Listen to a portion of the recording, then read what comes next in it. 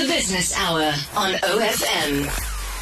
Now, a little earlier, you may have heard our Finance Minister Enoch Godongwana tabling his budget speech. To get some key takeaways from the speech, I'm chatting to our resident economist here at the Business Hour. It's Professor Waldo Krugell from the Northwest University Business School. Good evening, Professor. Thank you so much for setting out time to speak to us once more. First off, Prof, is there any clarity on this state of disaster regarding our energy crisis? I think there are some plans in place that would advance the agenda of the state of disaster. And a big part of that is the restructuring of Eskom's debt.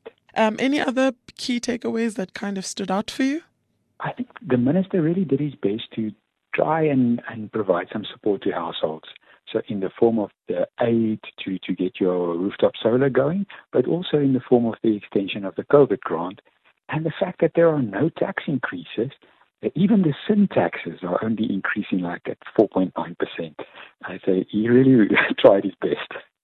Is that wise? Is that advisable? I think with limited resources, this is really the best that he could have done. I saw there's also a bit of criticism around capping of the tax rebate for individuals at 25% in terms of having to install alternative power solutions. Any comments on that? I think people are hoping for more rebates.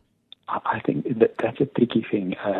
Maybe a similar thing happened with the loan scheme during the COVID period. That the terms of the assistance that was offered was such that very few people took it up. There's the danger that this could happen now as well, that it's just not enough to crowd in the regular guy. He has to sort of get a quantum of what this relief would cost. And then if it turns out to be too little, we'll kick ourselves afterwards.